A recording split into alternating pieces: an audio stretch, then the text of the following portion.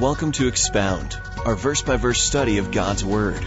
Our goal is to expand your knowledge of the truth of God by explaining the Word of God in a way that is interactive, enjoyable, and congregational. I want to share with you from God's Word, which by now you're used to that. You know that I'm going to do that. And what we did last time when we were together is we were going through the book of Joshua. And last time we were together, we covered 4 chapters of that book. And what I'm going to do tonight is go back over a little section, one chapter in particular, and that is chapter 20. And there's only 9 verses in it, and chances are I'm only going to read 7 of those 9 verses. So it's a short little section, but I want to show you what I think is an appropriate meditation before we take the Lord's Supper. Now, 2,000 years ago, our Lord Jesus Christ sat in an upper room with his friends. We call them the apostles or the disciples. And there he shared a meal with them, the Passover meal, the traditional Jewish celebration of liberation from slavery. And over that meal, he broke bread and he took the cup of wine and he said, "Do this, take this, drink this, eat this, and do it often in remembrance of me." I've always been drawn to the fact that Jesus gave that as something to remember him by. He never said, "Build me a mausoleum." He never said, "Make me a monument." He never said, "Walk up to a mountain for a pilgrimage." He just said, "Let's have a meal." Make the meal together the reminder of what I have done for you in freeing you from sin by my death on the cross. We'll make the Passover meal and the celebration together over these elements how you remember me. So he took an old meal and gave it new meaning. And that's what the Lord's Supper is all about. It was a priority in the early church. Do you remember that? Do you remember in Acts chapter 2, that little priority list that is given? It says they gave themselves to the apostles' doctrine, or they committed themselves to the apostles' doctrine, the breaking of bread, fellowship, and prayer. And so we want to make it a priority, and we do. Once a month we have the Lord's Supper together. We encourage you to do it. You can do it every day in your homes with your families. You can do it every week in your connect groups. Jesus said, "Do it often in remembrance of me." And it was a priority in the early church. What was also a priority is what we do every week. We open our Bibles and we read the Word, the Apostles' Doctrine. But we're in the book of Joshua, so technically it's not the Apostles' Doctrine, but we're reading from the Bible that Jesus would have read from and the Apostles would have read from. Now, in the book of Joshua, we have learned something. When Joshua gave the tribes their portion of land, there was one tribe that did not get their own huge section of land. And what tribe was that? The Levites. The Levites were not given land, they were given cities.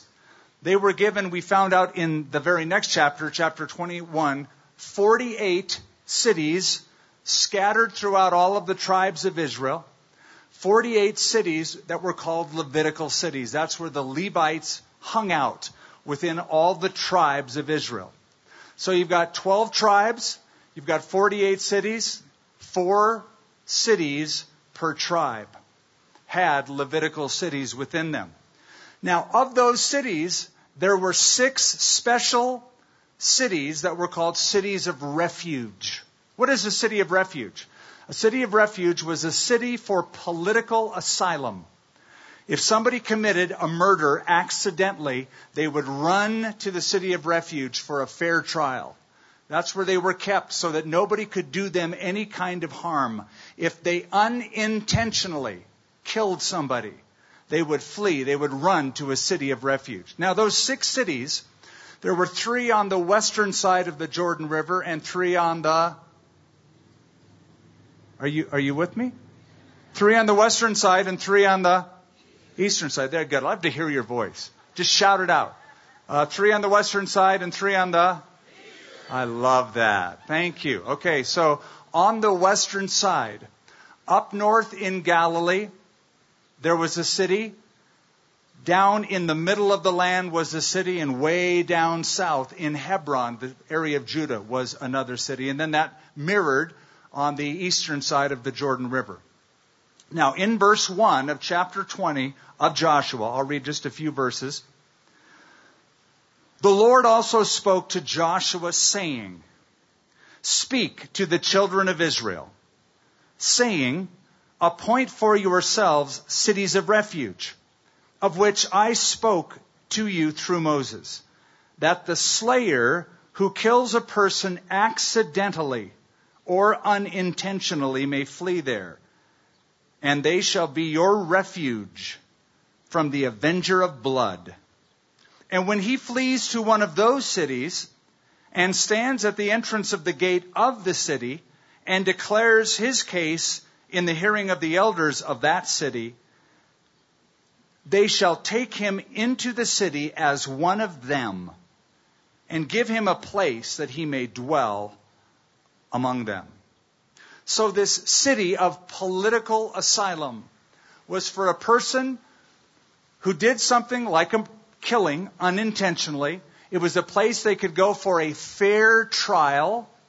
The trial was done by Levites. They're the ones who occupy the city. So it's people associated with the priesthood, people who know the laws of God, people whose whole ministry life was surrounding the ministry of God. The Levites were the one who would hear the case and be the judges. So they could get a fair trial. People would flee there for a fair trial. Also, a second reason, to assuage or restrain the passions of an interesting individual here called the Avenger of Blood. The Avenger of Blood. Now we read more about him in the next 2 verses. Then, if the Avenger of Blood pursues him, they shall not deliver the slayer into his hand, because he struck his neighbor unintentionally, but did not hate him beforehand. It was not premeditated murder. And he will dwell in that city until he stands before the congregation for judgment, and until the death of the one who is the high priest in those days. Then the slayer may return and come to his own city and his own house, to the city from which he fled. Now that person called the Avenger of Blood, let me tell you about him. Because most of you perhaps are thinking, man, an Avenger of Blood, that sounds like a position in the mafia. It sounds like the Godfather telling Michael Corleone to just settle all family matters. If you remember that scene in that old movie, The Godfather. I want you to settle all the matters in the family. And he went and he did that. And we think that's what an Avenger of Blood. But here's what the word means. And some of you have heard this term. The Hebrew word is goel. Goel. You've heard me talk about the goel. The goel literally means a kinsman redeemer. A kinsman redeemer, a goel, translated here, an avenger of blood. Why? Because that was one of the duties of the kinsman redeemer, the goel. You see, a goel was somebody related to a family member, part of the family, but not like the mafia family. And he had a couple of different roles. Number one, if there was land that was lost because the family became poor and it got taken over by somebody else, he could buy it back, redeem it back for the family. If there was a person who, because of poverty, became a slave, the goel, the kinsman redeemer, could buy that person back, redeem that person, kinsman redeemer, buying that person back out of slavery. If there was a man who died and left his wife without any children, hence his family name would not be perpetuated, his brother, if was suitable and willing, could marry that woman and the family name, the brother's lineage would continue. That was the job of the Goel. But also, if somebody was killed in a family, then to mete out justice, because there were no prisons in those days, there were no law courts like we have, and I would say thankfully, because usually people have to wait like 5-6 years for a trial, it was done immediately. And so an avenger of blood would be after pursuing that person. Now, if the person was found guilty of manslaughter, first-degree murder, it would be the job of the Goel to be the executioner of the person who was found guilty. So if he was found guilty by the Levites, stood trial, then the avenger of blood would end his life. Now, I'm going to skip the next 2 verses because they just name the cities. And the last verse of the chapter says, these were the cities appointed for all the children of Israel and for the stranger who dwelt among them, that whoever killed a person accidentally might flee there and not die by the hand of the avenger of blood until he stood before the congregation. In ancient times, there was a law. It was common law. It was not just in Israel. It was in several ancient societies. It was the law of exact retribution. The official name is the lex talionis. The lex talionis was the law that said eye for eye, tooth for tooth, and life for life. Now we find that in the Bible, don't we? We find that in the Bible as a law that God prescribes. And the reason God prescribes that law, eye for eye, tooth for tooth, life for life, is for this reason. Because it is human nature to not bring exact revenge that is just and fitting, but to go beyond what is just. So, if God didn't say eye for an eye and tooth for a tooth, most people would say, listen, you took out one of my eye, I'm going to take out both of your eyes. That's human nature. We had a fight and you busted my tooth. You're going to wear dentures when I'm done with you. See, we would take it to the nth degree. So to restrain that kind of crazy vengeance, it was an eye for an eye, tooth for a tooth, a life for a life. That was the lex talionis. Now, Jesus comes along in the New Testament, and he turns that law on its ear, and he brings in a whole new level of grace and forgiveness, and he says this, you have heard that it was said by those of old, eye for an eye, tooth for a tooth. But I say unto you, whoever slaps you on the cheek, turn the other one to him also. If somebody sues you for a cloak, give him your coat as well. If somebody compels you to walk a mile, walk 2 miles with him. Now, I'm sure the people, when they heard that, were stunned by what Jesus was saying. But he was saying this, vengeance is not the highest value, forgiveness is. And let me just say that one of my prayers for all of us is that people would take refuge in our forgiveness. That we would be the kind of people that others would come to for refuge because they know that is a forgiving person. That person values forgiveness and grace, mercy, much more than vengeance. A couple of things about the cities of refuge. They were ironic. They were ironic. What do I mean by that?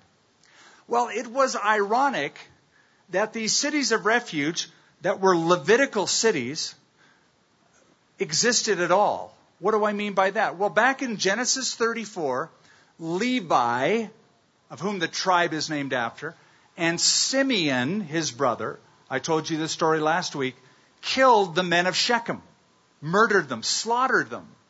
So on his deathbed, their father Jacob said that they would be scattered in Israel, that they would be broken up, that when they settled in the land, that they would be scattered. I will divide them in Jacob and scatter them in Israel, Jacob said to them. Now, if God were just totally just and not merciful or gracious, there would be no tribe of Levi at all. Right? Levi would be dead. Eye for eye, tooth for tooth, life for life. Levi, you took lives, you're dead. So the fact that they existed at all was ironic. And because they existed, it would make them gracious. It would make them understanding. They would remember their heritage. God spared our forefather Levi, and we are a tribe in Israel because God did not exact justice, but gave us grace and mercy. So when they bring in a criminal who's been accused, they're going to have a softer heart because they themselves exist purely by the mercy of God. So that's why I say it's ironic. Let's make our church a city of refuge. Let's make our congregation filled with people who are known for their forgiveness. That doesn't mean we tolerate blatant sin, that we wink an eye at it, that we overlook people's flagrant violation of God's law. No, we must call a spade and speak out when we should. But let's be the kind of people that others in the community know. That place is a place of refuge. That church is a city of refuge. We want to encounter people who are forgiven people and who are forgiving people. Isn't that a beautiful description? Shouldn't that be our description? We have been forgiven and we are forgiving. Those two things mark us. So, number one, it's ironic. The cities of refuge. But number two, they are prophetic. You see, I believe that you could look at the cities of refuge as an analogy, sort of like a type of Jesus Christ. Let me tell you how. The cities of refuge were accessible. Deuteronomy chapter 19 gave specific instructions that roads were to be built that would go to the city of refuge, and extra, or outside the Bible, extra biblical literature tells us that those roads were twice as wide as normal roads. Because they wanted to make sure that anyone who had to flee to a city of refuge could have easy access. Moreover, those roads had to be maintained. They had to be cleared. They had to be resurfaced, sort of, or made with the stones taken out, so that the access would be maintained. Not only that, but at every major crossroad in Israel, there was always a sign that pointed to the nearest city of refuge. So that if you're out on the road and it's the heat of the emotion and you have to find a city of refuge, you will come to a sign that says city of refuge this way. That's a type of Jesus. He is accessible. He is ready to receive people. He is ready to forgive people. Let's make sure that we are always clearing the path. That we're not putting up obstacles that make it harder for people to come to Him. We're making it easier for them to come to Him. So they are accessible, number one. Number two, they were available.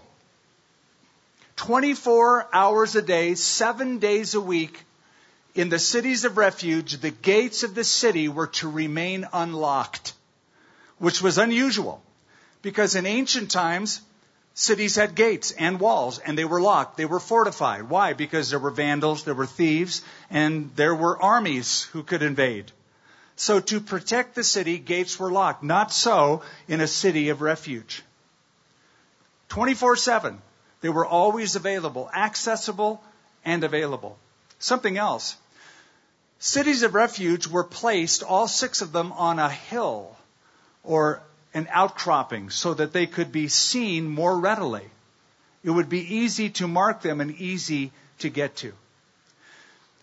Jesus Christ is always available. He is always within reach. He said, "Whoever comes to me, I will in no wise cast out." Jesus is open 24 hours a day, 7 days a week. You can come to Him anytime you are in need. An unbeliever anytime, middle of the night, can call on Jesus for forgiveness, or at a service like this, or in the morning. always accessible, always available. There's something else. The cities of refuge were universal. It wasn't just for Israel. It said in verse 9, for the children of Israel and for the stranger, that is the foreigner who dwelt among them. It was for everyone. Now this again was unusual. In ancient societies, protection was usually offered for all of the citizens in that society, but usually it was limited to that society only. Outsiders were not given the same protection. If you lived in Israel, even if you were not an Israelite, even if you didn't worship Israel's God, you would be protected. It was universal, and I love that. Because Jesus Christ is for not just Americans, but Argentinians and Israelis and Palestinians and Europeans and Africans. For God so loved the world that he gave his only begotten Son. He is universal. The gospel is a universal gospel. There's something else. Cities of refuge were irreplaceable. That is, there were no other options. If you accidentally killed somebody and you decided, well, I'm just going to hang out here. I'm good. I didn't do it. The avenger of blood could kill you. The only place you could go, no other option, irreplaceable, was a city of refuge. Otherwise, you would be pursued by somebody who would take your life. Now think how that is so much like Jesus. All of mankind is being pursued by an unrelenting enemy. His name is the devil. And he wants to kill people. Jesus said, Satan has come to rob, to steal, to destroy. He wants to destroy your life. The only place of refuge from the eternal consequence of sin is the Lord Jesus Christ. He is irreplaceable as a Savior. So Jesus, like the cities of refuge, accessible, available, universal, irreplaceable. There's one final analogy that fits. Cities of refuge were relational. That is, you were in the city of refuge until the death of the high priest. When the high priest died, it was sort of like an ancient statute of limitations. You were free. You could go back home. You're not guilty anymore. The avenger of blood cannot come after you. But it was conditional upon that person. Now, I don't know if it's true or not, but in Jewish literature, we are told that the high priest's mother would bring food and clothing, supplies, to the person who was the killer in the city of refuge, so that a relationship would develop. Because otherwise you're in the city of refuge going, man, I'm going to pray for the death of the high priest. I want to go home. I don't want to be here for 20 years. I didn't do anything. Lord, let that high priest die tomorrow. But if you have a relationship with the high priest, and especially the mother, you're not going to be praying that. Because you don't want the death of her son. But when her son does die, then that statute of limitations kicks in. And you could go free at the death of the high priest. Now, it's interesting that the book of Hebrews speaks about Jesus as our great high priest, but also our place of refuge. In Hebrews chapter 6, verse 18, it says that we might have strong consolation who have fled for refuge to lay hold of the hope set before us. This hope we have is an anchor to the soul, both sure and steadfast, and which enters the presence behind the veil, where the forerunner has entered for us, even Jesus, having become high priest forever, according to the order of Melchizedek. Jesus, our great high priest, died for us, giving us freedom. So there are many ways that the cities of refuge typify our refuge, our salvation refuge in Christ. There's only one way the analogy doesn't work. Do you know what it is? Cities of refuge were only available for people who were not guilty. That's where the analogy breaks down. Jesus is for guilty people. You say, well, I'm not guilty. Actually, you all are. We all are. All have sinned and fallen short of the glory of God. Before God, we're all guilty. So the new covenant isn't for non-guilty people. It's for guilty people. While we were sinners, the book of Romans says, Christ died for us, the ungodly. Today, to this day, there are tribes in the Middle East, Bedouin tribes, that still practice the avenger of blood tradition. They see it as honorable. It is honorable to lay that person's memory to rest by eye for eye, tooth for tooth, and life for life. And even to this day, in Bedouin societies where people live in tents and migrate around, there are places of sanctuary, and it's usually the tent of a leader. A tribal leader today is called a sheikh. You've heard the term, a sheikh. Now there is a story, and I had heard it, and as I was in the Middle East among somebody who works with Bedouins, I asked because I wanted to confirm this story, and I got it as a confirmation. This actually happened. Two fellas were one evening having a fight. They were having an argument. The argument broke out into a fight. It got physical. As the fight ensued, one man accidentally killed that man. Now, they were both angry, so it was murder, but it was second-degree murder. So now that man is looking at his friend bleeding out in the sand. And as he looks at his friend and his friend dies, he knows the ancient, inflexible custom of the avenger of blood. So, he travels through the night, through the desert, to a tent of a sheikh, a tribal leader. And he goes in and says, I need protection, I need asylum, I've killed somebody, but it was on an accident, I didn't mean to do it. Please give me protection, please give me asylum. And the old sheikh stood up and placed his hand on one of the ropes of the tent, which is customary, and said, I swear by God that I will give you my protection. I will protect you with my life. The very next morning, the avengers of blood were at the tent door, or flap. And they say, we want that man delivered to us. He's a murderer. The old sheikh said, I will not deliver him into your hands. He has asked for protection. I have promised him my protection. But he's a killer. I have promised him my protection. And they said, but you do not know who he killed. He says, it doesn't matter who he killed. I have given him my word. I promise him my protection. And then they told the old man, he killed your son. That leader, that sheikh, standing, almost fell when he heard those words, bowed his head in his hands, buried his head in his hands, and just kept himself from breaking out in tears. Finally, he gathered enough strength, and he said, if that is the case, if he killed my son, then he shall become my son. And everything that I have will one day be his.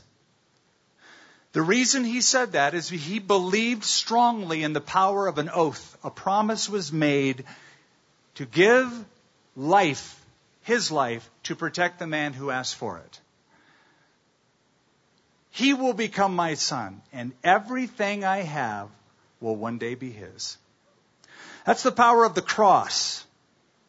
That's the power of the cross. Jesus, God's Son, was crucified. Our sins put him on the cross. But God says to you, then you will become my sons and daughters, and everything I have will one day be yours.